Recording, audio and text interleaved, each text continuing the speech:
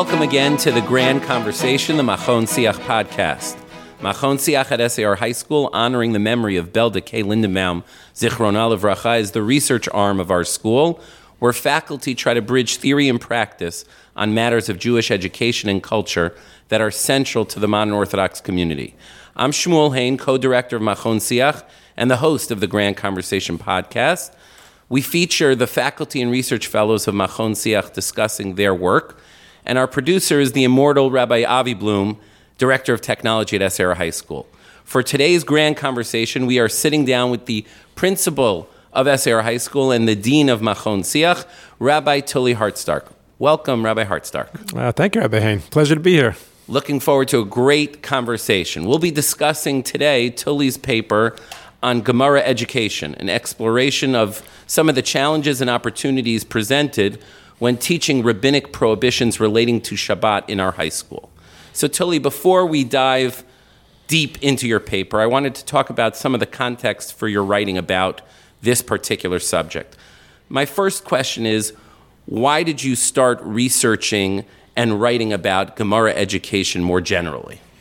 I've spent a lot of years teaching Gemara over the course of time, and I found that learning changes in a significant way when you actually have to teach it and explain it to somebody else. And the obligation, responsibility kind of grew on me. It felt really strong to try to make sure that when I was teaching Gemara to students, that it made sense to them, that they're able to say, oh, I get it, I understand it. Sometimes what happens in learning Gemara is people might say, well, that's the way of the Gemara. And to me, that wasn't enough. Well, what actually is the way of the Gemara? What's the Gemara trying to do? What's it trying to say?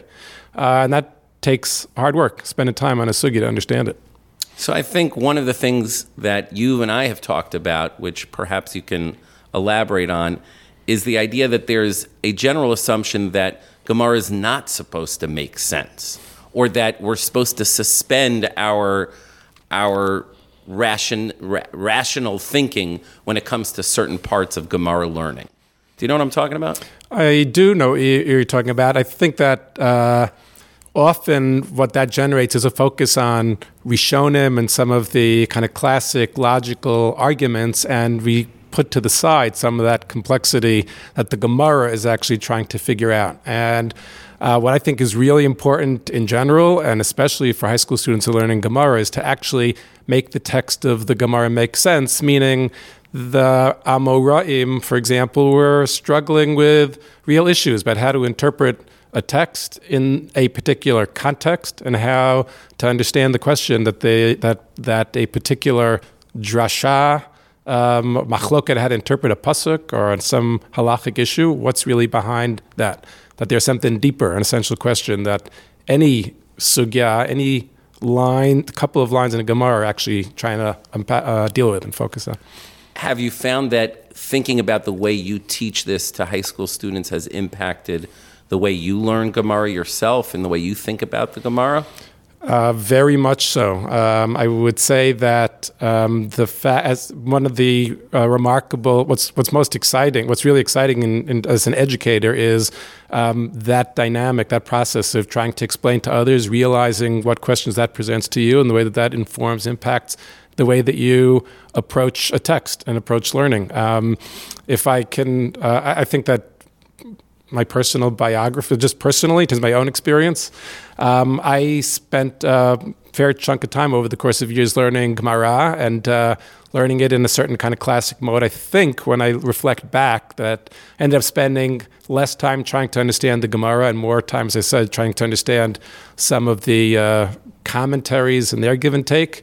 And there was a very practical problem that came to the fore when I started to teach, which is you need to be able to make these lines actually make sense. And because I couldn't, I actually stopped focusing on Gemara to the same degree for a number of years, and actually came back to it because some of the more academic style of learning, which brought actually historical context into play to understand what was going on in a particular sugya, helped me make the Gemara more real, helped me understand, try to kind of decipher what the agenda of a particular sugya is, what a Gemara is actually trying to achieve, what the Gemara itself is actually trying to achieve.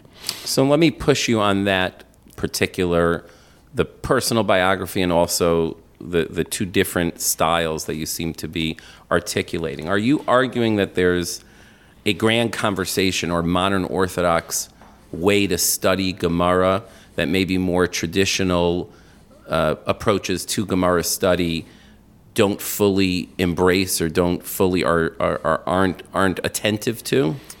I think that the grand conversation as an idea can really shape the way that we study Gemara, because it suggests that there's constant dialogue taking place between text and people and the culture in which the people are living, and that's actually what's happening in the sugya and Gemara. Sometimes some of the most challenging sugyot, one can make sense of them by taking that kind of approach. I teach Kiddushin in the 10th grade, and Haishan Ikneit, what it means that to obtain a woman is perhaps the most is a very challenging kind of example, and understanding what long-term financial commitment means in the context of marriage and why that would be, putting it into its context actually can allow those sugyot to come to life. When the Gemara talks about marrying off daughters when they're very young, why does the Torah allow that? Why does Rav prohibit that? Why do the Baalei Tosfot then permit that again? There's something very dynamic that's happening there. Sometimes we avoid that sugya entirely because Kiddush Shektana, marrying off young children, that's a pretty unsettling idea. And yet, seeing the way that commitment to halacha and actual circumstance interact in the Gemara is very powerful. And if you were learning in a more conventional or even conceptual, brisker kind of approach, you would look at Kiddush Ketana and think about it conceptually. How is it similar to or different than standard Kiddushin, rather than actually exploring the question itself of how is it possible that this is something that's sanctioned by the Torah, falls by the wayside, comes back, and the like? I actually think that the brisker lumdus can also be very useful and helpful, particularly in this kind of way. It's an issue of how you think about the time of it. Sometimes the lumdus flattens out the time so that it's all kind of synchronic. You can see it this way or that way. Sometimes trying to make sense of it in context allows you to see it that it's this way and that way, and that there is a kind of a dynamic. Marriage, for example, should be seen as long-term financial commitment, because that's a big part of what it means to be in a long-term loving relationship. It should also be seen as intimacy between the couple. And both of those come together. And what the sugya is doing is actually, without getting into the detail, championing both of those rather than picking one over the other. So before we dive into your paper, which will illuminate some of these different ideas that you've already expressed, one of the things I've been thinking about are just a few weeks after the Daf Yomi celebration and the Siyum HaShas, is how does that impact the way you think about Gemara education more broadly?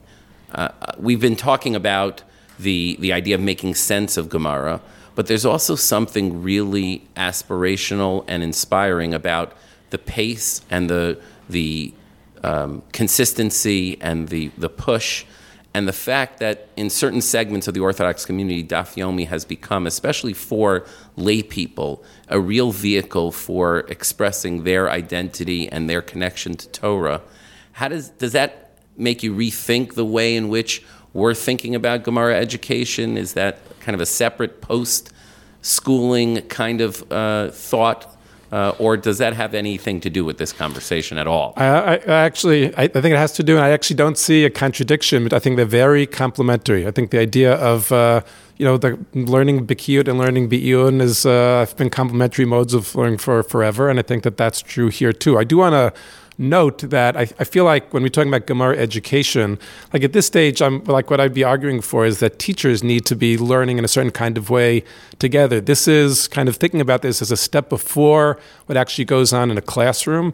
I think that part of the what I would like to argue is that you had asked me earlier about whether kind of teaching affect my own learning, I feel like having a teacher's Beit Midrash is its own kind of enterprise. That when a person learns, for whatever reason, you can connect to Daf Yomi, you can learn to connect to a Shir B'iyun, but as a teacher, the idea of connecting to learning through what's going to make what we're learning clear and understandable and inspiring and morally strong and ethically powerful for kids, that's going to end up shaping the way that we're doing our own learning. So a step before actually what does it mean in a classroom is, can we get a bunch of teachers in a room to think about a particular sugya? And the argument would be that any sugya, kind of every line in a sugya needs unpacking in that kind of way. Well, how did we understand this when we were learning in the base medrash? Well, when we think about teaching it to kids, what questions come up? And how do I have to consider it differently in order for kids to be able to say, oh, I get that. I understand what's happening here. Great. So let's shift gears and talk a little bit about the particular paper, and we'll revisit some of these larger ideas. Kind of the answer you just gave expressed the idea of why a Gemara education group is an important element of what Machon Siach is trying to do. This space, this liminal space between theory and practice. It's not quite the ivory tower, but it's also not just pedagogy, and kind of bridging those two is what you've been talking about. What specifically struck you about the sugya of Gzeirot D'Rabanan and Shevut on Shabbat and made you want to focus on that and devote time to that and write a paper on that? Yeah, we were learning Hilchos Shabbos, and educational challenges are practical challenges. Basically, you're in a classroom, and you have content that you're supposed to teach, and that generates how do I think about this? So we were learning Hilchos Shabbos in the grade, and it was time to learn about Dinim D'Rabbanan, Isurei Shvus, and that is kind of the quintessential example of where, I'll say, I'm generalizing. We'll talk about modern Orthodox kids. We'll say, oh, so I can't go swimming because I'm going to pull a branch off. I'm going to build a raft. I can't ride, an owl because I'm going to pull a branch off of a tree. I'm pretty sure I can do it without going to get into that trouble. And so it is an interesting question to, that is what the Gemara says. So that's it. So do I just explain it that way and leave kids scratching their heads, or is there something else to do? And that, in a way that's different than I want to delve into the sugya of Isurei Shvus, was a practical question. Said, well, I want to delve into this, so I got to delve into the sugya more and say, well, how has this been dealt with, and how have we thought about this question? So it's a practical pedagogic question that generates a looking into the sugya thoughtfully. So tell me a little bit about the different views of the sugya and kind of how you approached it, and what were some of the resources you brought into understanding this particular issue. I decided to take a step back and look at the sugya more broadly and look at some of the research that's been done on the sugya, both in terms of the Torah shiurim that have been written and also some of the academic articles that were written. And it became pretty clear that there are two distinct approaches, one that appears in the Bavli and another that appears in Midrashei Halacha, which the Ramban actually quotes and brings back, even though it doesn't appear in the Gemara. The Gemara, the Talmud Bavli's approach, says all of this is a Gzeira Shema. You're not supposed to do these things because they might lead to other things. The Midrashei Halacha actually put this into a different category of a mitzvah aseh, where the Torah says tishbot, there's an obligation to rest on Shabbos. And of course, we know that there are 39 melachot that are prohibited on Shabbos, but we also know that there's a lot of room to do all kinds of things without violating the letter of the law. And according to the Midrashei Halacha, the idea of tishbot was to generate an open-ended positive commandment that said, create an environment which would be Shabbos-like. And that actually makes a lot of sense. It's very resonant. The idea of not moving furniture around your house, not sitting by a pool and going swimming, not going out to the beach. Part of that is about creating an environment which is Shabbos-like and feels different. Actually, on the one hand, that's an explanation that kids can understand very readily. Makes when you bring that to a classroom, they say, yeah, I get that. But it's not what the Talmud Bavli says. Talmud Bavli gives a different explanation. Actually, also makes a very significant difference because in the Medrashei Halakha's explanation, it's a doraita, and in the Talmud Bavli, it's an Issur D'Rabbanan. So it's actually an interesting, again, pedagogical question once you unpack those sides. Do you want to make it deeply understandable, or do you want to teach the way that it appears in the Bavli? When you make it, which is harder to explain, maybe you can figure out how to explain that too, which we should get back to because there's an approach to that. But it also makes it more severe. It also is saying, well, let me choose a different explanation in order to present it to students so that it's understandable, rather than just doing, well, here's what the Gemara says and what's most common, as we explain it in the Shulchan Aruch.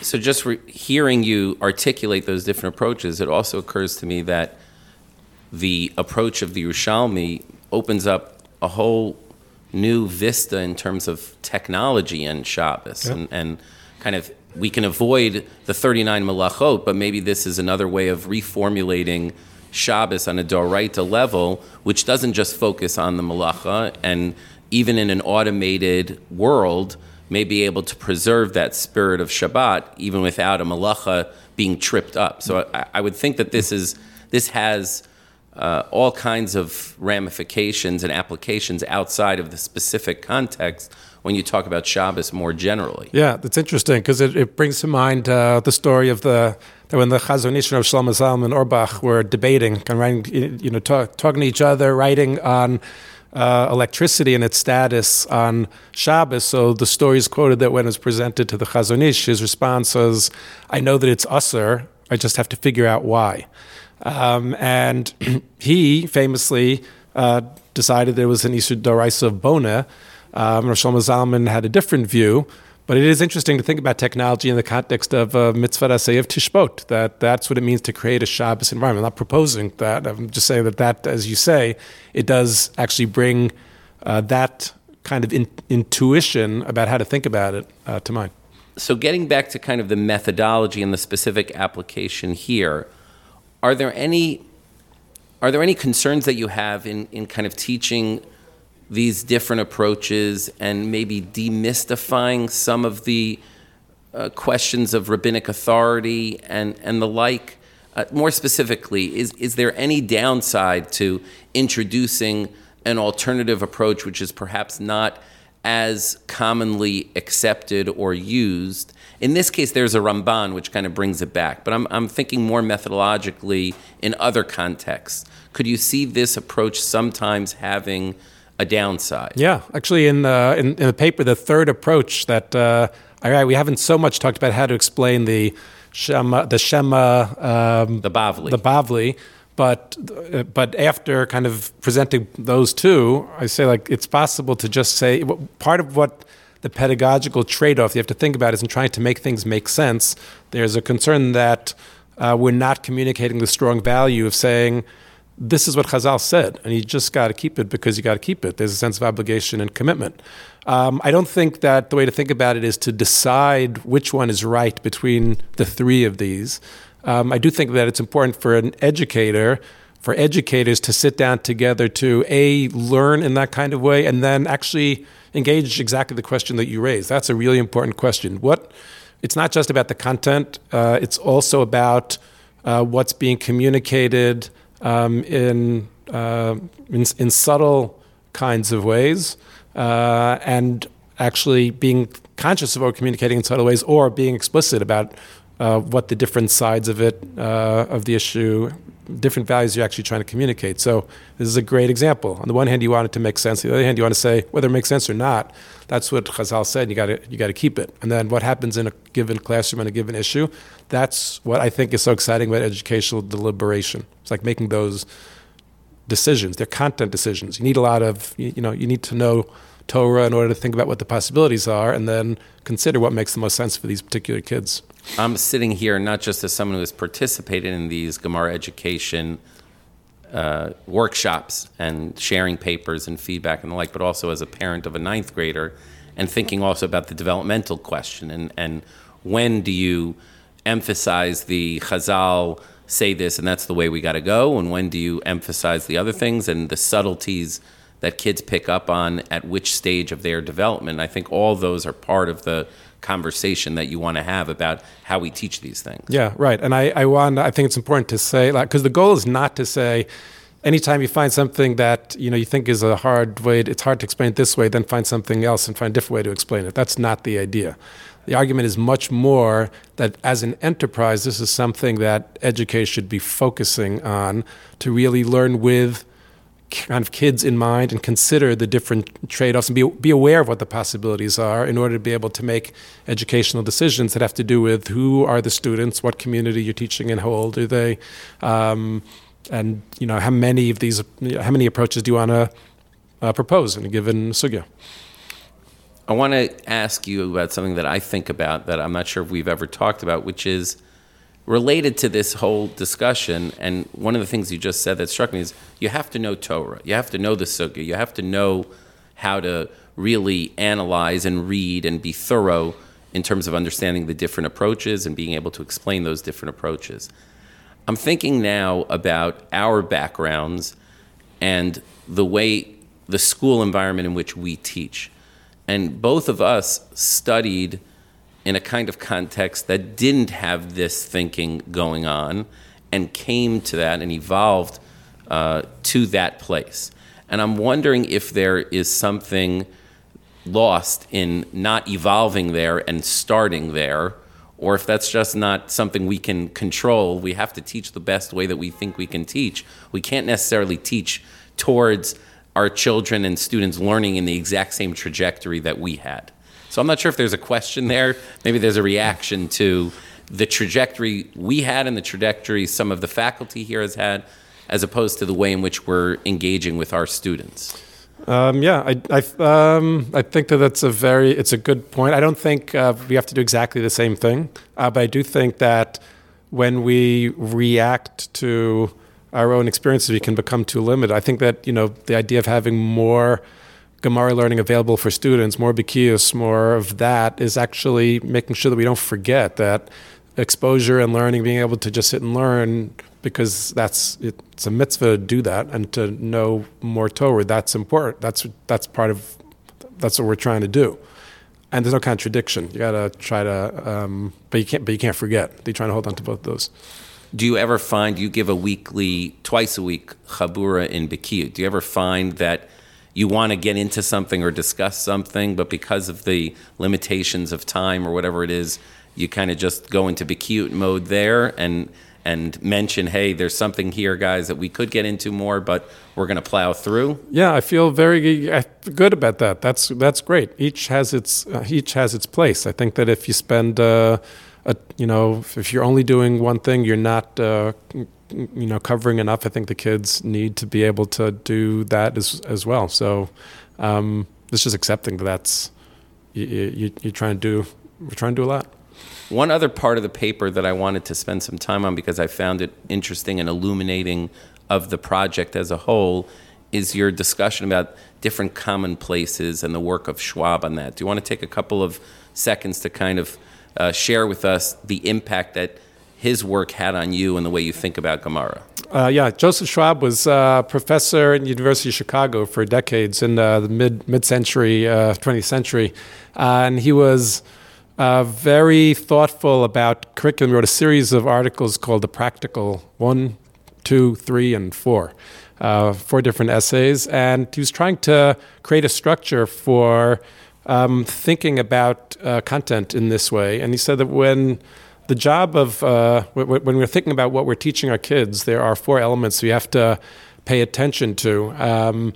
The teacher is one, and the student is another. If we kind of just stop there for a second, you can think about different communities within our Shomer Mitzvos community alone. You can think about different kinds of teachers in different kinds of schools. You can think about different kinds of students within the same school, and certainly between communities within our broader community.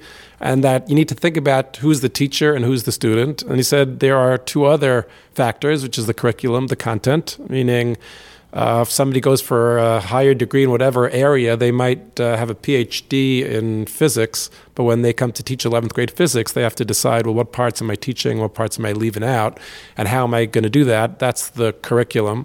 And then there's what he calls the milieu, which is the context. So, and the context of the communal context, which means there are yeshivot in we're in Riverdale, and there are places in Queens and in Brooklyn, and there are yeshivot 100 years ago, and God willing, there'll be another 100 years, and all of those are in different contexts with different cultural assumptions. He said, the educational enterprise, like to really think about what's good in this particular moment in your classroom right now, you got to think about in planning for it, who's the teacher, who's the student, what is the curriculum, and what's the milieu. And the way that all of those interact with each other are going to generate decisions about what you want to teach and why and what you're trying to convey. And that's not uniform and flat. That's very dynamic and changes all the time. I think that he was writing about that in the context of science and other, every discipline really. But when we think about that in the context of Torah learning, it's just, wow, it's like a ton to do. One other phrase that really resonates in the paper that I think is really important for understanding Gemara teaching and education is pedagogical content knowledge. What does that mean, and why is it so important?